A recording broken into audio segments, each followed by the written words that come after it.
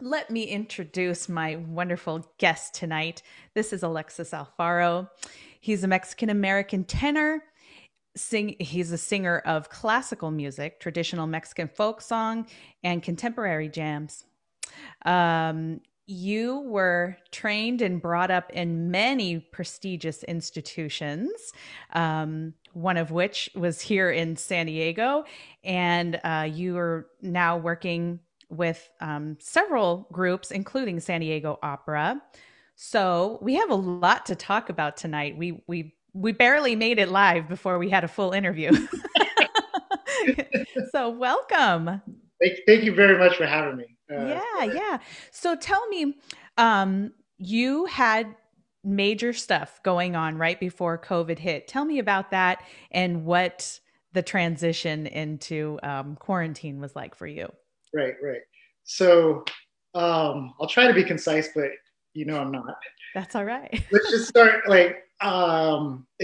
March is when everybody got the news, and I was saying that for me, I thought, you know what, like this is gonna be fine. But even more before that, sorry to get to your question first, was what was I doing? I was singing, and it was going very well. I just finished with Lyric Opera Orange County, which is a new opera house out of there. Which, in retrospect, we think we might have all gotten COVID because the whole cast got sick at some Oh, point. wow. And as we've talked about it in retrospect, all of us were a lot sicker than usual. So that was interesting. But all that to say, the next thing that I was preparing for was to understudy the role of Count Almaviva at the San Diego Opera, which I was very excited about it. Like that was a nice stepping stone for me. Um, and a nice nod from the company that they saw me in that light. So I was very excited about that. But as we know, everything shut down, Hmm. and I went from being like in a really exciting moment to not letting it go and saying like, you know what, it's still gonna happen. We're only gonna lose a month or something like that. Like by June we'll be fine. And so I just kept on training and kept on preparing. And then, like, yeah, like I said, about a month later, at the end of April, I was like, oh no, this is all shutting down. Yeah. And as far as I could read and as far as I could hear, I knew for sure it was going to be shut down until 2021. And then probably several months later, I realized like we're in a transitory state right now. And it's going to be 1 to 3 years. This is what I think now. So hard to hear those words. But it's good. It's good. It's good because you need, like, let me put it to you this way. I've heard some very powerful, everyone on Zoom calls this and that, and I've been in some really good meetings. And when we talk about innovation and creativity and what artists are all about, like, this is our time to shine. Like, this really shows you what you're all about. And for me, I was strengthened. I was like, I'm ready. Like this is what, they always tell you this is going to happen. Like they always say, be prepared. It's going to be tough. uh, and I'm ready. And Hmm. so I guess, but to put it even more, to give it kind of a better light to it. One of the people that I was listening to, her name's Beth Morrison, and she's a very big producer of kind of new age opera. Hmm. And she was on a call where she said, "We're lucky that it's 2020 and not 1918, not even 1984, because look at all this technology we have, and look at everything we get to use to create what we want to create." And for me, I definitely hibernated a lot, which means I grew a beard. I still have remnants of it. I like was in bed, just like, like I'm just playing video games, and took time to relax. But at the same time, all the projects that I needed to get done, that I said I was going to have time for, the operas that I haven't, looked through yet, but I wanted to, like, getting it all done, and feels great. And then from there, like in about June, I really started to realize like, oh shoot, like, okay, the ball's rolling, like things are changing, creativity, innovation's happening. Are you on that wave, or are you on another one? And so a lot of the things that I've been doing prior to COVID, they started coming back, but in virtual form. Hmm. Figuring out your home studio, figuring out how to record better. And opera definitely comes from. It's not there is half of it is an air of, well, you know, the best way to sing is this way, and the only way to hear it is in the opera house. Right. Um, there's that side for sure, and the best part about that is the feeling that we're trying to do our best and give you the best, like the best that we can with our voice, the best that human voice can give. Yeah. But the other side of it is we have the opportunity to share this with so many more people, and we keep on being exclusive. Like we have mountains, but we have the opportunity with all the technology we have now to share it more, and we should do that. And so those two sides have now, because of COVID, they're both in agreement, because the winning formula is like, well, how about you get 10,000 people watching your video on YouTube, and you get 3,000 people in the opera house? Like, do you want one or the other one? Which one do you want? The answer, both. You want them both. Yeah. So it's that's what we're at right now. That's where opera's at, and there's some success and failure happening all around the world, all around the country, and that could be said about everything that's happening in our world right now. Yeah.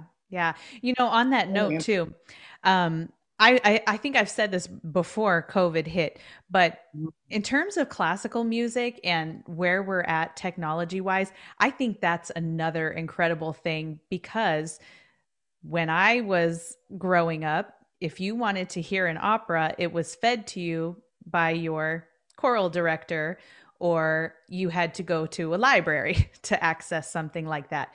But now kids growing up and you know, being introduced to classical music, they have anything they want at their fingertips.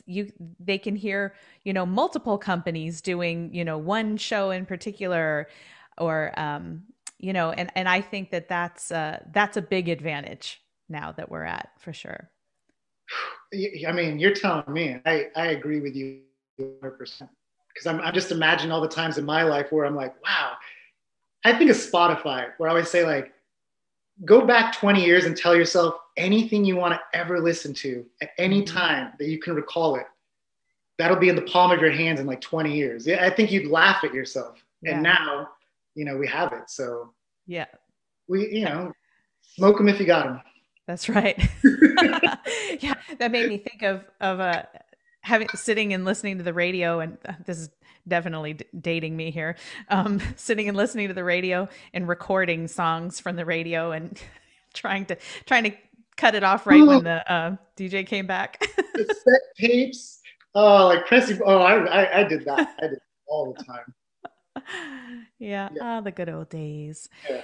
So, all right. So where are you seeing things coming back around? Where are you starting to see some movement within opera? Okay.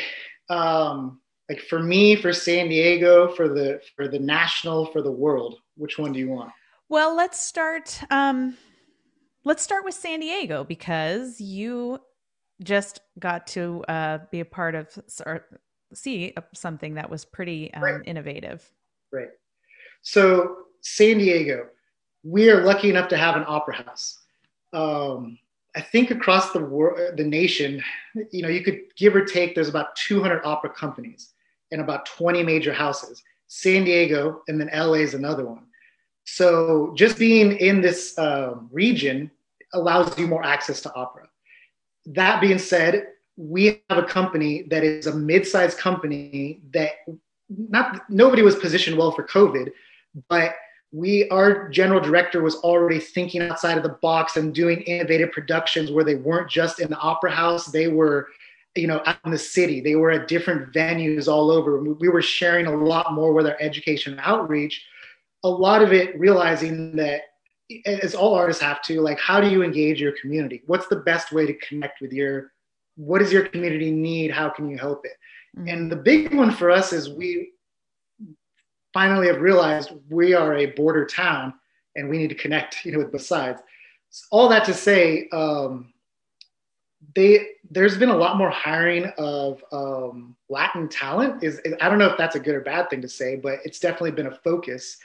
And all that to say is last night, we had a drive-in opera. It was at the San Diego Sports Arena. You drove in, the stage was set up, you tuned your radio. The symphony was there playing because there are symphony when we sing or when we put on an opera, which has been a great contract that's come together. So I guess what I'm talking about is like collaboration is happening here in San Diego.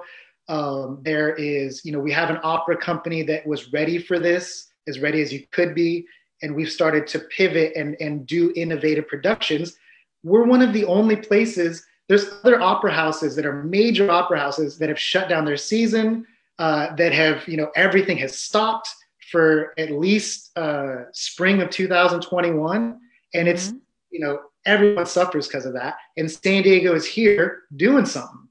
That's our professional opera house. But underneath that, between here and LA, we have a lot of infrastructure that's set up with colleges, with scholarships, with donors, with competitions, just opportunity to be a part of it, I guess, if you want to, and I guess that's what's going on here. So there's silver lining all around, and we're, kind of lucky to have it as other things are falling apart. Yeah. Yeah. What have you seen institutional education? What are you seeing any good solutions being put into place so that music classes can come back, or are we still totally off the grid with that? Are you okay when you ask that question? Are you saying like in general or within academics areas, or just music in general, like for the city? Really in academics. So the kids rolling into college this year, hoping to start their music major. It is a bad time, especially for colleges, because for two reasons. One, and in California especially, I went to the University of Kansas to get my master's, and their education system and how they incorporate music, it's a part of their learning K through 12, and everybody does it. Imagine if you were into instruments or you're into choir, if every summer you got to go to SDSU for free and train with all their people and all their teachers, and you just keep that circle going. And then you knew as soon as you got hired, you would get a job in Kansas teaching K through 12 music. Mm-hmm. And they're embarrassed about their situation over there because they're like, it used to be better than this, but they have that. Mm-hmm. In California, the first thing to get cut is the arts. Right. I grew up in San Diego, and that always happened. Like when there were budget cuts or the school board, this and that, it was like the arts classes got cut immediately. So at the university level, I know it kind of just because I understand it, but I also have heard from a couple music professors of mine, and they're saying like schools are shutting down, and these programs and departments are the first ones that are going to go right now, because it's not just now, these budgets for 2021 are slashed too. So that's not good. But silver lining, or the way you can see it, is for opera, I really like to impress this upon people.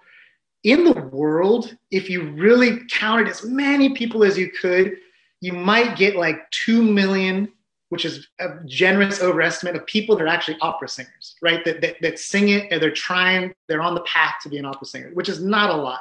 In the United States, we have 33,000, is that the right word? Yeah, 33,000 AGMA members that are part of our musicians union, which constitutes like 0.009% of our population.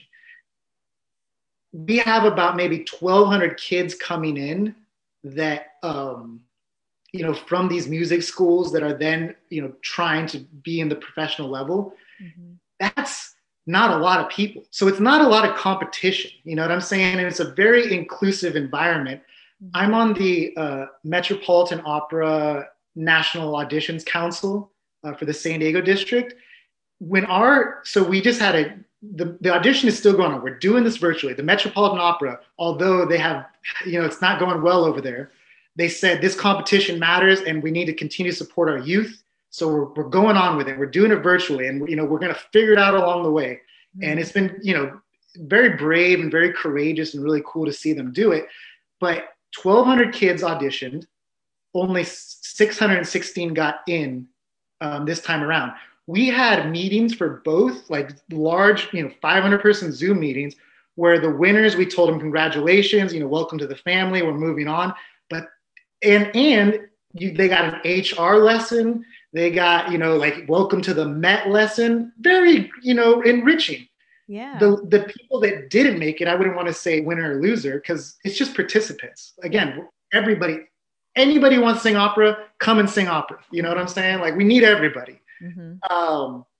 And so, but they got a imagine this. Imagine if you do an audition and you sing that, even if you don't do well, somebody's there to go like, hey, we really appreciate that you came here today.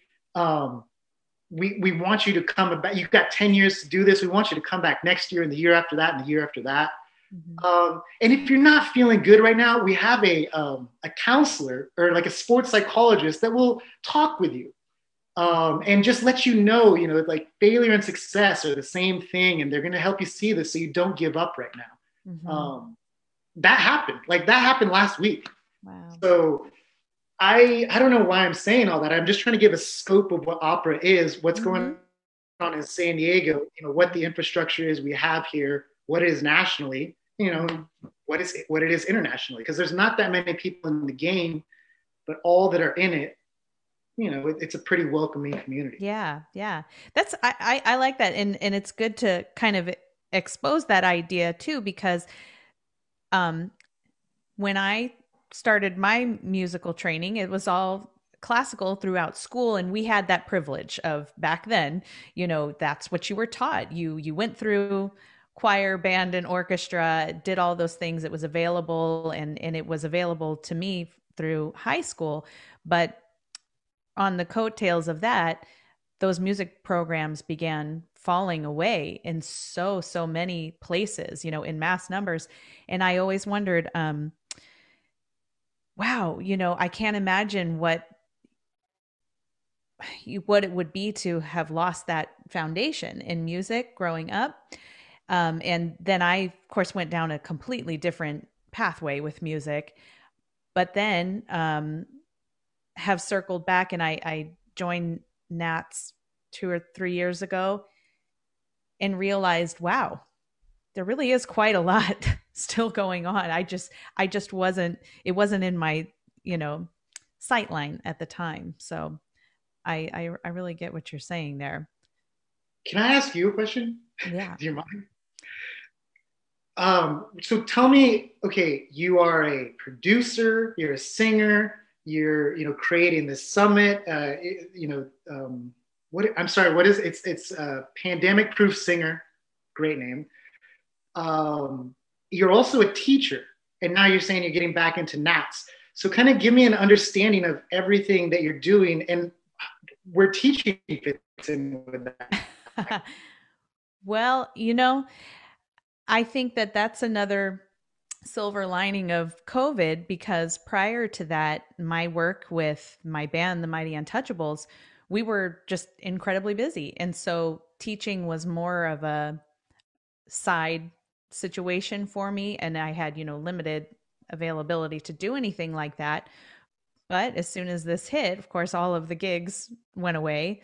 And I opened up my books, and I just kind of like we talked before we went live, I have a need inside of me to create and be involved, in a lot of things. I just can't imagine not having, anywhere to send that energy, so I thrive on it. It's not an energy reduction for me. It's not taking energy from me. It's like multiplying it, I think. So I make it happen one way or another. Yeah. Yeah, yeah. So, oh, and I'm So are you homeschooling my saying that kids too. you, oh, geez. Hey, man. I caught a little bit of, what was that? Uh-oh. We're getting a sketchy signal. Come back to us, Alexis. There he is. I'm And here. you're Okay, back. sorry about that. That's okay. Yeah. So you were saying you I caught. was asking you, the singer from Cardiff, Wales. He was saying how one of the ideas that they had was they were always going to go to Europe, and they had that in their plan, and this was the best time to do it. And one of the things they got was schools going on over there. And I was like, oh wow, it's just every artist has a different path, I guess is what I'm saying. Yeah. And it was really interesting to hear how that came to fruition for him. Just like how you're saying the vocal teaching has come, full circle for you, Hmm. especially right now. Yeah. Are Yeah. you enjoying it? What do you like? What do you like to teach? Like, what is your key to helping students be the best singers they can be?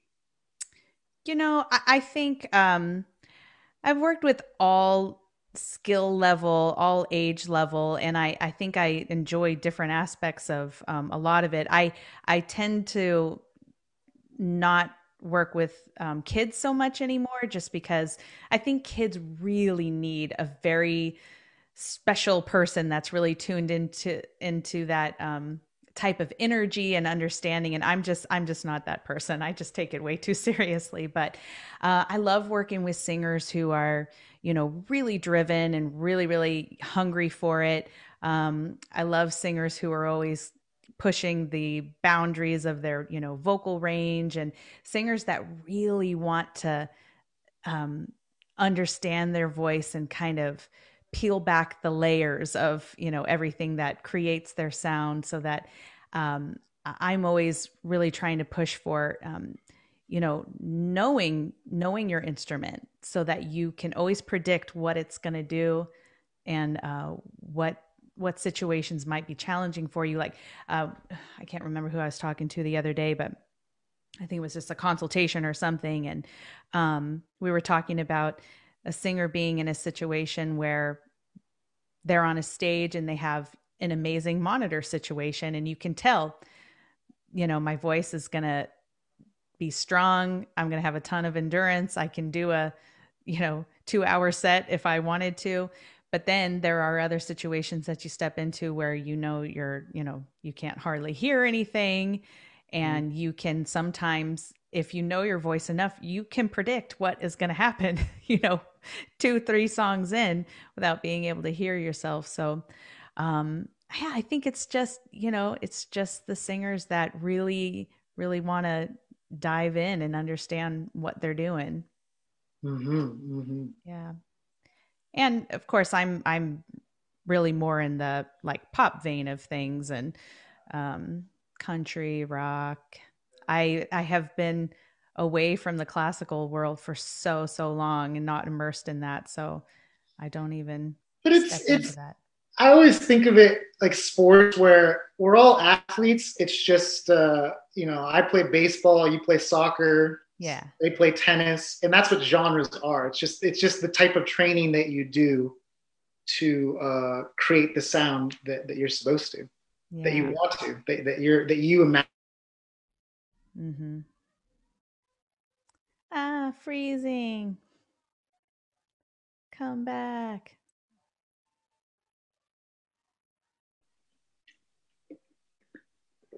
There you are. And you're back. Have you been teaching virtually? Have you been doing any Zoom lessons or anything? I don't. I enjoy teaching, but I don't like keep an active studio at all. Mm-hmm. I have been I've been coaching in person with Dr. Nick Ravelis, a Mm-hmm. treasure of San Diego, one of the foremost education outreach directors in the nation when it comes to opera, um, but and also a great pianist. So I've been coaching with him, and that's been going very well. And then uh, the current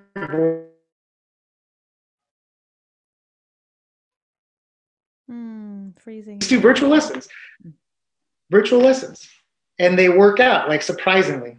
Yeah, they do. They do. Unless you're So working with like a soprano or something. yeah, I don't know.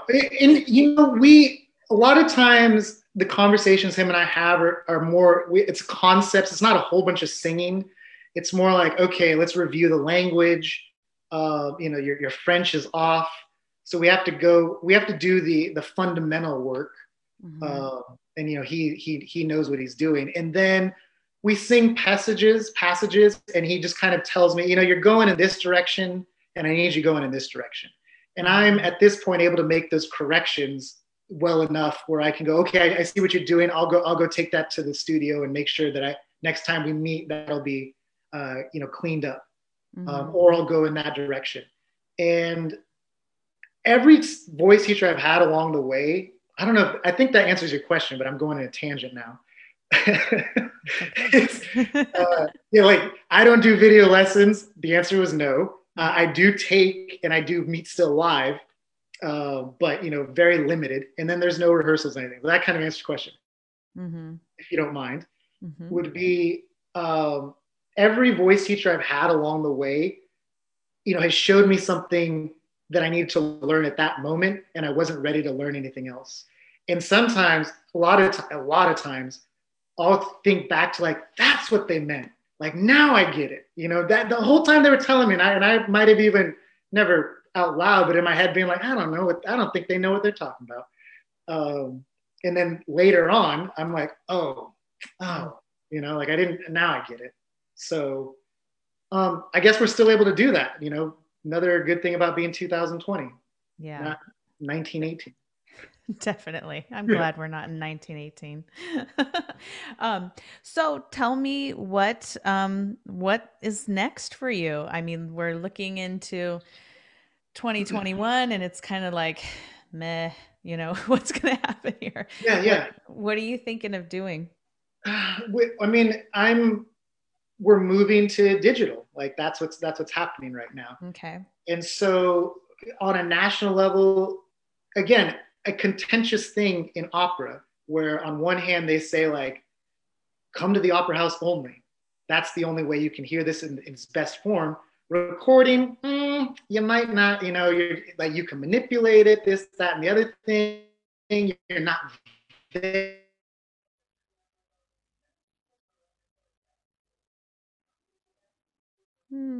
Freezing.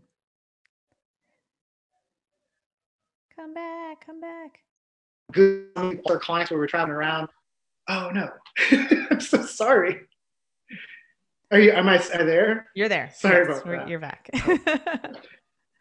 As we've all lost our contracts, we've all come together. So Okay. lucky break.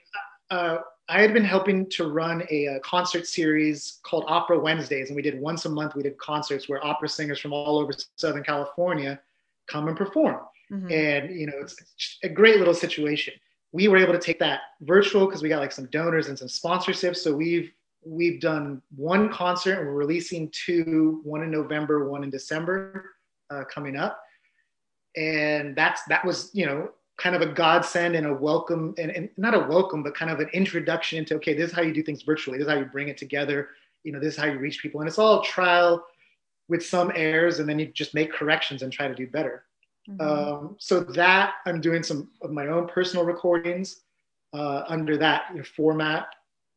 I'm doing a collaboration with a buddy where I love 80s pop ballads. Like, I love 80s pop. I'll, like, sing it to the world.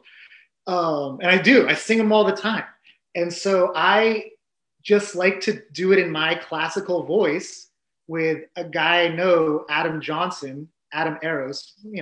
I think he's pretty well known around Southern California, but he can play anything.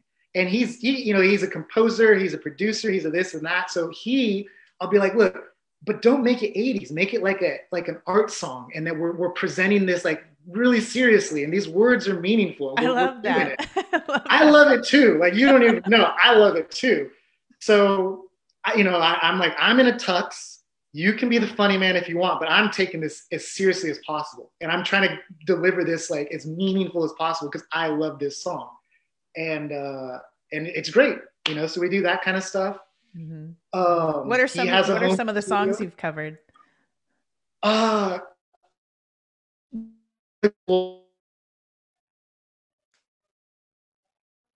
1986 Karate Kid. It's like, believe you me, it's awesome. Um, I do some like Luis Miguel Spanish ballads. What's one? songs are legit.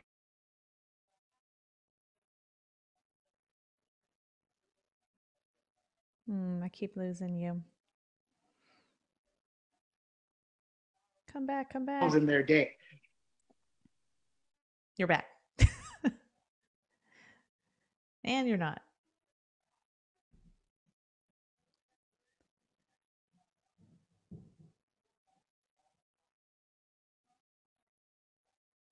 Hmm.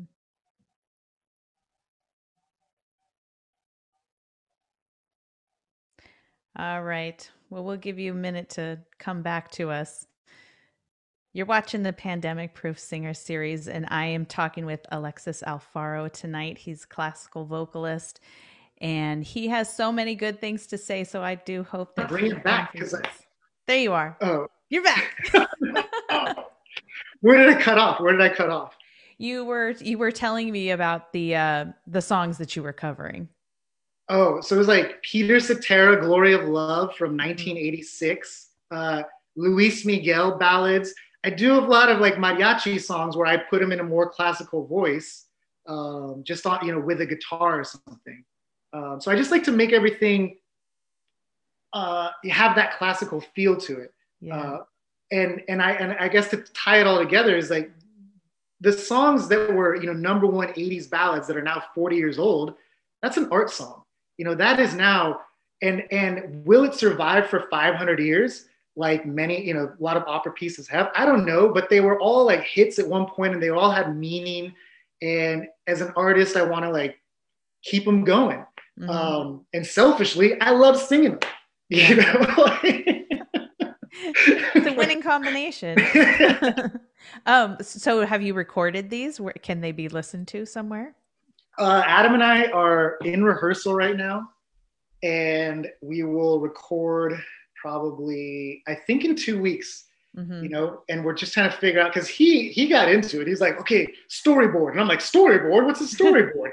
And he's like, we're going to do a music video. I got a green screen. And, it's like, it's all great. So I don't know what we're going to do, but step one, we got to get the song down. We got to get the music right. We got to, make it sound wonderful. Mm-hmm. And so we're still about a week or two away from that, I guess. Mm-hmm. And what's the instrumentation that you're using? He's on the piano, but that's what I'm saying. He is a trained classical pianist, and he can make, first of all, Peter Cetera and David Foster, great composers. Like, they really have some beautiful harmonies. Adam can bring all, and so it sounds like an orchestra on his grand, and that's the point. And that's the relationship. Like, you only need two instruments when the relationship is, correct. Ultimately, if we could all just sing a cappella, like, that, then no need for anything else. Mm-hmm, mm-hmm. Yeah. That's so cool. I would love to hear that. So you go kind of walking back to saying, everything's going digital, and you've seen some of the virtual concerts coming around. In an opera setting, what does that production look like? How does that process work? Is everybody individually recording from home, or are they going to studios or coming together? The answer is all of the above. All of the above. Yeah. So I'll give you two examples. The Met HD, about 10 years ago, the Metropolitan Opera, which is considered one of the best opera houses in the world, based out of New York, they started recording, and they did a Met HD live where you could pay $15 and they would do a live show at a theater. They would be like broadcast into your local movie theater. Mm-hmm. Again, contentious, because like, we can't have people watching in a movie theater. They need to see it at the opera house. Right. And now everybody who might have been on that side of like, we can't, they're like, this is a lifeline. Like, thank God for saving the Metropolitan Opera, because they've been sharing these the entire time of COVID for free.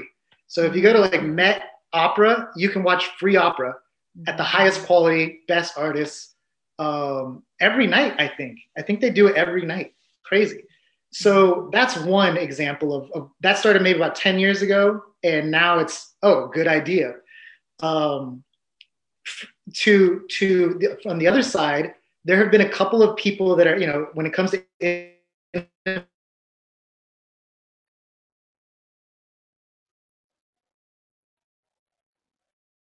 Mm-hmm. to come back. So you sing at home, you have to stand in a certain spot, and then the director like edits it and green screens you, and just trying to figure it out. And there's been mixed results. In a lot of cases, I'm sure at least 50% of all directors were like, I wanted to do this anyways. Now's my opportunity. Now I'm going to be able to. So that's what's going on. Um, Were yeah, and you it's great. Last night, oh, go ahead. Oh, I was just going to ask when were you equipped at the time to do it? Did you have to like scramble to put a home studio together or were you ready for that? For me, gosh, I know that when like I had my first Apple computer that had GarageBand, Mhm. I dove in and Okay. I made a couple recordings and I like edited a couple things and I did it and I was like, oh, this is awesome. But I was singing opera and there was no need for any of that. But I developed this skill set, or at least I got to a point where I felt comfortable using it and Mhm. knew I could do it. And what it's been is retraining and realizing, oh my gosh, my studio, the studio that I had imagined back then would have cost me like 5,000 more or more than what I can get now because the technology has all improved so much. So I Mhm. didn't need much. I have a really good Neumann mic. I upgraded my camera to like 4K Ultra by buying an iPad, which wasn't much. And then one of the things about opera is they don't like you to use a track recording. Like Mhm. that's no bueno. But there's been enough innovation, and now again is the time where they're like, yes, please use a track recording so that we can hear what you sound like. So that's all available to us now. So it wasn't much. It wasn't much to get it all together, and even more lucky is there's a couple places around town where we can record for free right now, Yeah. and they're great spots and they capture really good sound. And so Mhm. that's Yeah. what we got. That's what's going on, I guess. Yeah, yeah, that's great. And I know that I've talked about this a number of times on the program about just the high fidelity, low latency technology that's getting better and better and better by the day. At the Nats conference this year, they demoed so many of these instances where one of the ones that I paid the most attention to was a cabaret situation where you had the singer on one end and the piano player on the other. And they had this near flawless, simultaneous playing situation without any delay. So, it's a little bit more complex to jump on something like that and dial it in well enough on both ends, but it's encouraging to know that it's coming around. I mean, and quickly now, obviously, because Right, it's on right. demand. Yeah, yeah. Well, I I wanted hear to you. make sure that we talked about something that you had mentioned to me earlier, and that is talking about the national and international makeup of opera, and your thoughts on why people don't pursue it. Uh, yeah. Thank you. Thank you for asking. Let's see. It's good. A long answer coming, but I'm gonna try to gather my That's thoughts here. okay. Would be okay. I think I said before. There's maybe in a generous estimation. Did I say this? There's about 2 million people in opera Mm-hmm. across the world. Maybe. Okay. So that's the international makeup. I Mm-hmm. guess let me give an example. In Germany, I got to sing there for a summer. It was amazing. Every town has like some kind of opera festival, some kind of opera house. If you're hired as an opera singer, you're a government employee because it's a part of the culture, a strong understanding that arts and culture are in society are like intertwined, Mm-hmm. and so you get funded by the government to be there. So I met a guy named Theo Hoffman, an amazing tenor out of Germany. Um, he told me his dad was like a lifelong chorus member for a pretty high level opera company in Germany, and that now he's retired and just collecting retirement because he was a chorus member. In American, you're like, what? like you could do that, and so but America has its strengths here too. So that's maybe the international makeup to kind of give you an idea. There's about 2 million people. Germany is a huge outlet for it. France, Italy has actually been suffering a lot since 2008 because they were like 100% government subsidized with a sprinkle a little corruption on top of that.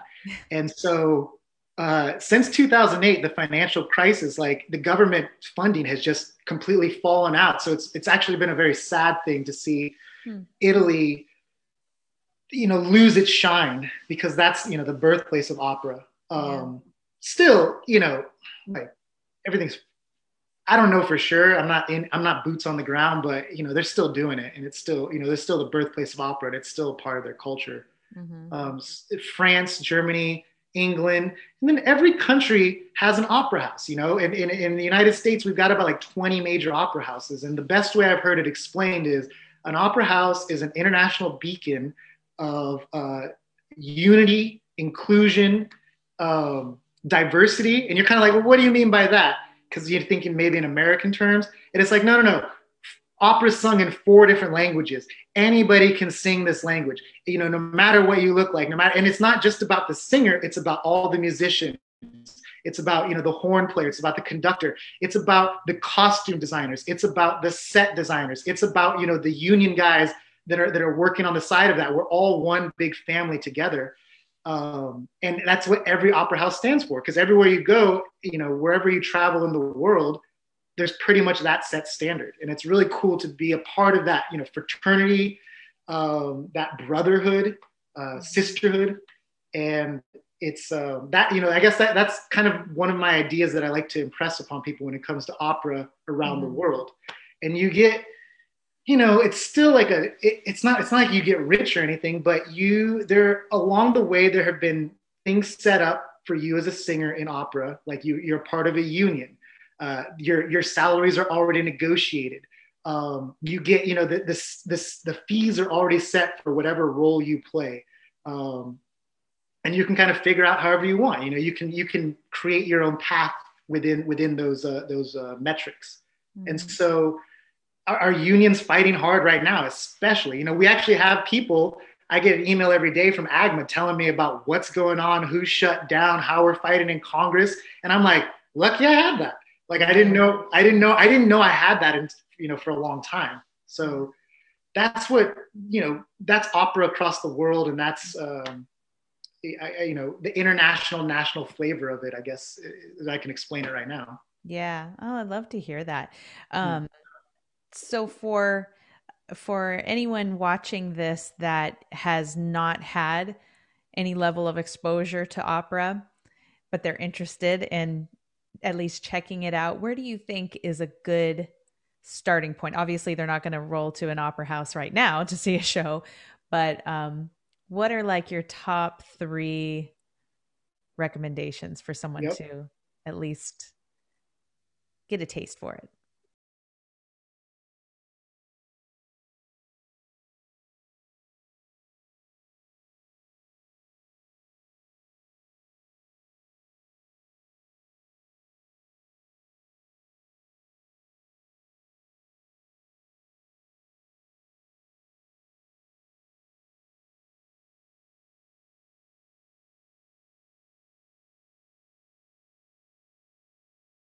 Okay. So three examples. The first one would be Met HD, who is giving their operas for free every night. So I think if you just go Met on Demand, if you Google Met on Demand or Metropolitan Opera, you'll find it. And that is, International Beacon. They bring in all the best from all over the world, and they're showing you maybe the past 10 years of what they've recorded, so you get a really good feeling of that. YouTube, you have to be more precise, but there's everything on YouTube. You have to know what you're looking for, though, on YouTube. Right. It doesn't just like pop up for you when you put in opera. Yeah. I don't know. And then it just depends. Like, what does a person want to hear? You know, do they want to hear a beautiful soprano voice? Do they want to hear a tenor voice? Do they want to remember that Carmen song that everybody knows, or the Figaro song? Um, I don't know. I can't really. Your ear leads you, right? Your ear leads you to what you like. And I would never force anybody to listen to opera because initially you're kind of like, what is that? Like, it's too much. The first opera I went to as a kid was of Mice and Men by Carlson Floyd. And, you know, in the opera world, this was a triumph. It was an English opera, an American composer. Um, I got free tickets living in San Diego because they gave all high school kids free tickets. And I went and I left at intermission. And I remember the sweet old usher lady, she like came up to me, she's like, are you enjoying the show? And I was like, not really. And I just like walked out, right? I tell that story sometimes to people and they always laugh at me because they're like, you walked out on Carlson Floyd's of Mice and Men. And I was like, I'm sorry. Because it was like it was a huge deal. I just didn't like it. It didn't sound good to my ear. Yeah. And English is a little bit harsh. I have now been in a couple operas, Dead Man Walking being one of them, based off the book by Sister Helen Prejeans, I believe last name is. And there was a movie about it. It's an American opera. To me, when I was in it, I was like, I have been a part of history because this one's going to last forever. Mm-hmm. Like, this is an opera that they'll talk about. Yeah. You're freezing again. I'm so There you sorry. are. You're back. It's Yeah. all good. It's all I good. guess I was just saying America's taking off before COVID, America was really taking off for women composers. And American composers, and we were producing a lot more operas, new operas, than any other part of the world. Mm-hmm. And they were really telling stories. They're kind of, some are coming towards what we know as musical theater now. And the funny thing is, 1950s musical theater is now being sung by like the great opera singers of our time. Mm. Well, they'll be like, you know, Renee Fleming, please do a carousel, and she nails it all 4 nights because it's like easy for her to sing. Yeah. Yeah. So Wow. yeah, That's so cool. Well, where to start? I Musical love theater. That'd talking to be you about this. I love talking to you about this, and I so appreciate you taking the time to come on tonight and just shine some light on this genre of music. And I love the 80s ballad concept, and I can't wait to hear that. So I we appreciate